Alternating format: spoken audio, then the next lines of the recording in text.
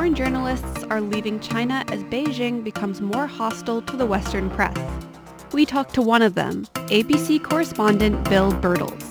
Then we'll tell you about how Taiwan is debating the best way to reopen travel links with China. And Taiwan is also considering whether or not to extend its military conscription period. This is Taiwan Insider.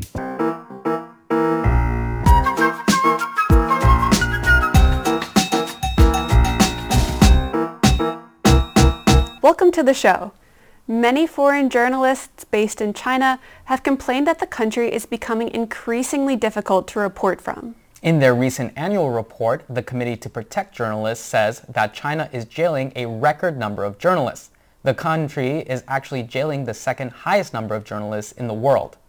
Even former Australian Broadcasting Corporation China correspondent Bill Birtles had to practically escape from China when Australia-China ties were at a new low.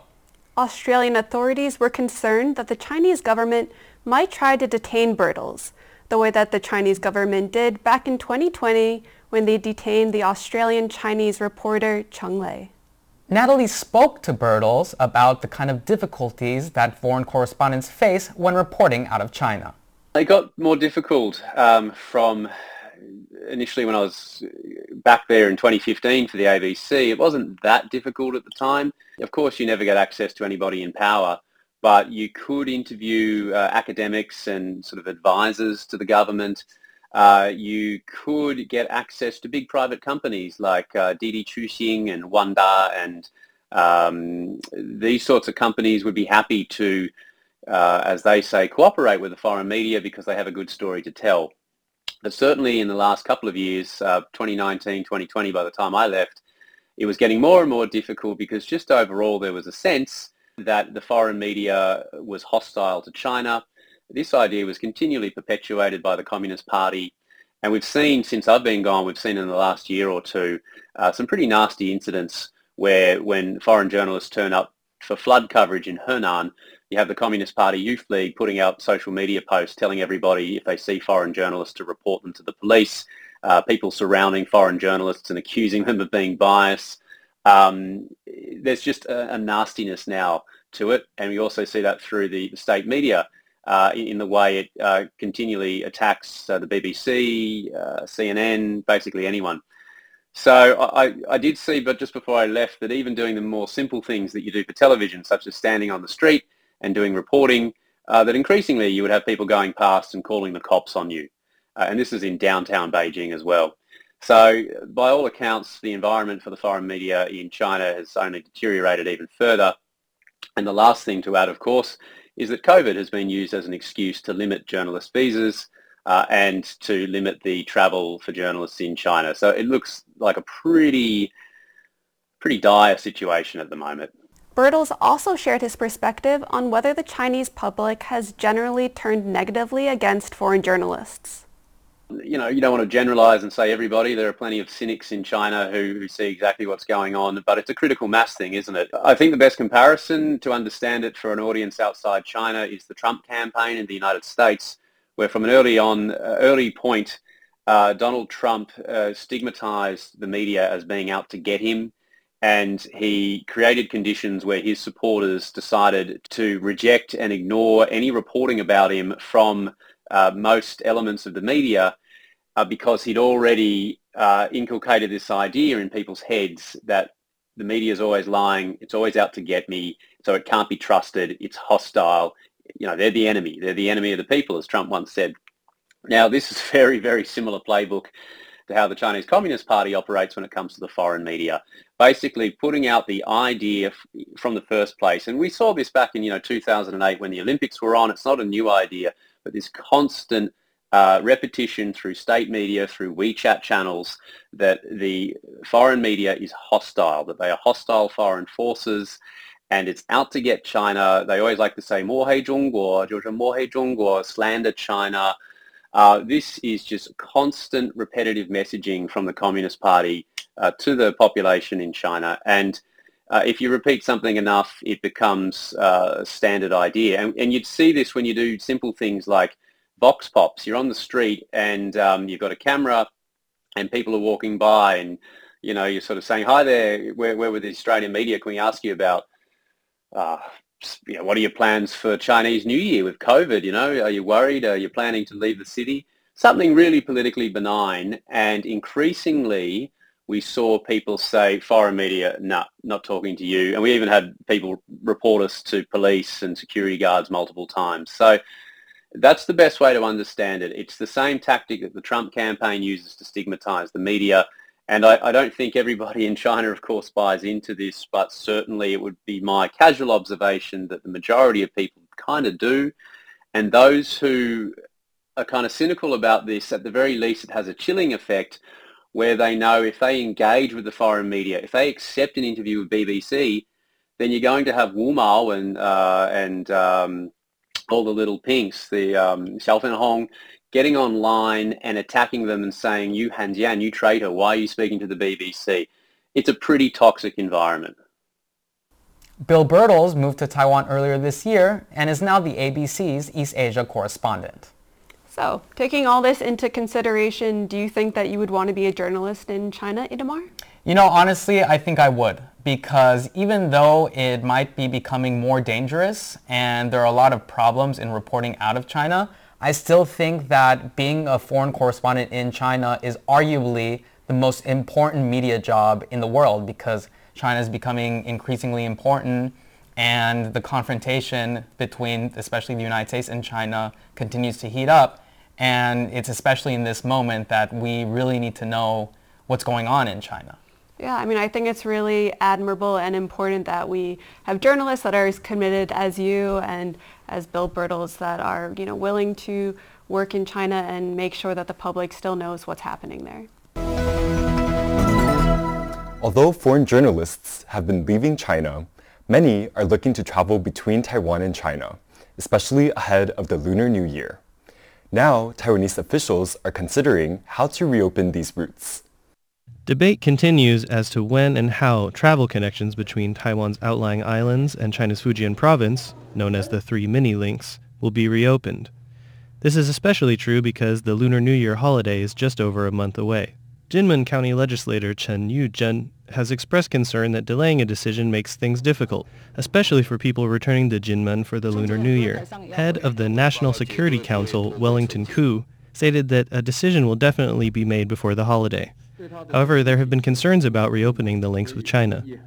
Central Epidemic Command Center leader Victor Wang said that it is very difficult to assess the epidemic situation in China and how it will impact the outlying islands. He cautioned that it would be best to open the links in stages in order to maximize safety and control any outbreaks. Some experts have suggested that the islands should first open to those with Taiwanese nationality. Whatever the decision, everyone is hoping that the Lunar New Year celebrations will be safe. Extending military conscription is a hot topic in Taiwan. Now authorities say an official extension decision will be out by the end of the month. The government is expected to announce that compulsory military service will be extended from 4 months to 1 year. Defense Minister Chiu Kuo-zheng stated publicly earlier this month that the government will likely make the announcement before the end of the year. In addition to public support, the move has also been applauded by other members of government and civil society groups. Current Minister of the Veterans Affairs Council and former Defense Minister Feng Shikwan stated that 4 months is too short to train a combat-ready soldier. Some experts have stated that the quality of training also needs improvement. They say that aspects of training, such as an emphasis on bayoneting drills, are outdated and do not reflect modern security concerns. Thus, they have suggested that training should be more specialized in areas such as cybersecurity. And now, here are some other stories that are on our radar.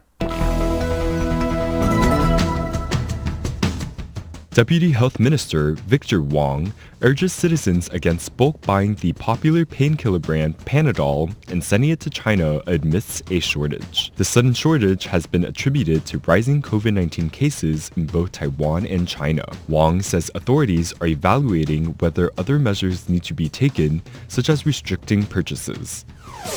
Taiwanese authorities are investigating whether the social media platform TikTok is illegally operating a business office in the country. Reports say TikTok's owner, ByteDance, has set up an office in Taichung based on suspicious activities. The company, however, says they have not established any legal entities in Taiwan.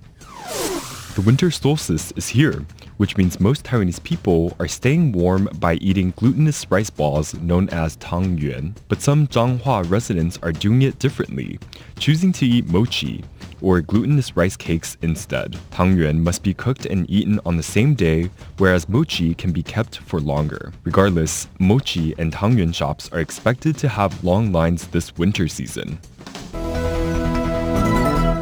And we are back. Well, with Christmas coming up on Sunday, I thought a good final question might be to ask the two of you, what is one of your favorite holiday memories? It doesn't have to be Christmas related. It can be basically open to any holiday you want. Yeah, I guess I'll start. Okay. We're a little, over a week before we enter the new year, so my answer was fireworks. Ooh, nice. So I think, Taiwan, ever since we built the Taipei 101, that's been where a lot of people go to watch the fireworks, and that's where I think I've made a lot of memories with my family watching the fireworks and doing the countdown. So you all go together like in that area, or do you live close to there? I know some people like they can see it from their house, which is pretty cool. Yeah, so I was lucky enough that my parents live in an area that's close enough, so then we just head to the rooftop. Oh, that is so nice. so That's lucky. perfect. Yeah, I tried to see it for the first time last year. Like, I've lived in Taiwan for 4.5 years now. Last year was the first time I tried to see it. But like when the fireworks went off, then there was all this smoke. It was like a very cloudy night, so then Yeah. couldn't see anything. It really depends on which side of 101 you stand at. Yeah. Because I think the wind blows in one direction and then that's it for you. Would you all do like New Year's barbecues? Because like the only time I ever saw the fireworks was I was at the Jinlong River, which is like in Songshan district, and a lot of people on New Year's, like they'll go, like a ton of people will barbecue there, and it's you can perfectly view 101 from there. So it's just like they kind of do them together. Have you ever done that? I have not done that. The only barbecue that I do is during Zongqiujie, which is like the full Mid-Autumn moon. Festival, Yeah, yeah. Mid-Autumn Another Festival. great holiday. Another great holiday. What about you, Itamar? Okay, my favorite like holiday memory are latkes because I don't celebrate Christmas. I'm Jewish, and so latkes. A lot of people like they hear, oh, you're Jewish. Well, you must eat lots of latkes. It's not true. Jewish people only eat latkes one time during the year, which is during Hanukkah. And so my mom would make them every Hanukkah because in Hanukkah you're supposed to eat fried foods because of the oil and the oil that lasted 7 days. If you don't know the story, look it up. And so I love latkes. They're very delicious. Eat them with sour cream. Eat them with applesauce. Yeah, I was really going to good. ask applesauce. I'm not Jewish, but I have a lot of Jewish friends, and that's one of my childhood memories. Yeah, Latkes and applesauce. I personally like it with applesauce. I still make it in Taiwan every single year. Wow. Yeah, I usually Bring it to the office. Well, mine is technically something also edible, but I use it in a non-edible way. I couldn't fit gingerbread house onto it. I've never actually eaten a gingerbread house because I'm pretty sure the cookies, well, like if you get it from a box, like that box could have been on the shelf for years. You never know how many Christmases have passed. But my sister and I, when I lived in New York, had this tradition of making gingerbread houses together, and we would get kind of like a different kit every year. I remember one year we made like a Barbie gingerbread house. Like, wow. This was not when I was a little kid. I was like 20 or something. Like we did this just for fun, and it came out really well. Like, I mean, I hear there's a Barbie movie coming out soon or something, so I'm expecting a call from the producers any day now for some inspiration for this gingerbread house. How do you dispose of a gingerbread house at the end of the holidays? Well, Just like everything else in the U.S., just in the garbage and forget about it. There goes your Barbie dreams. Yeah. Well, anyway, on that note, that is about all that we have time for today on this episode of Taiwan Insider. I'm Emma Banak. I'm Yamar Waxman. And I'm Brendan Wong. Thanks for tuning in, and if you like our content, be sure to follow us on social media. Yeah, you could follow us on Twitter, on Facebook, Mastodon, not quite. Or even subscribe to our YouTube channel. Bye. Bye.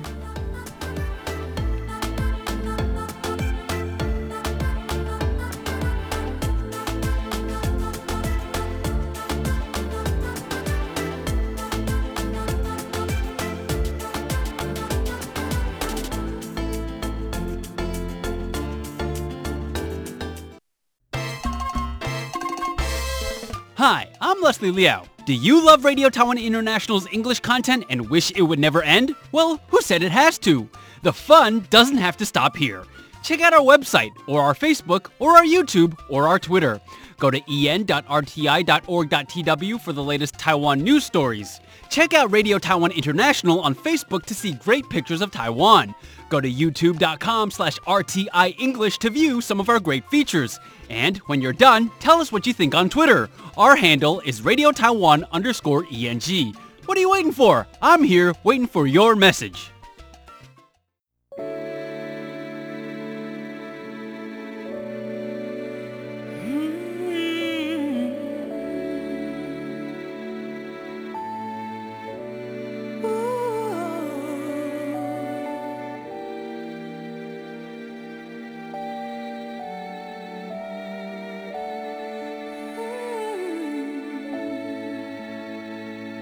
Merry Christmas.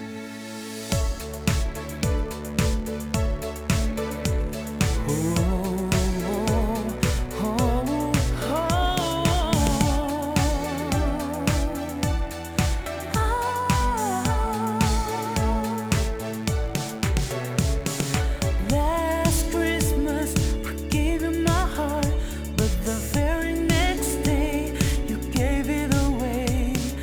This year, to save me from tears, I'll give it to someone special. Last Christmas I gave you my heart, but the very next day you gave it away. This year, to save me from tears, I'll give it to someone special.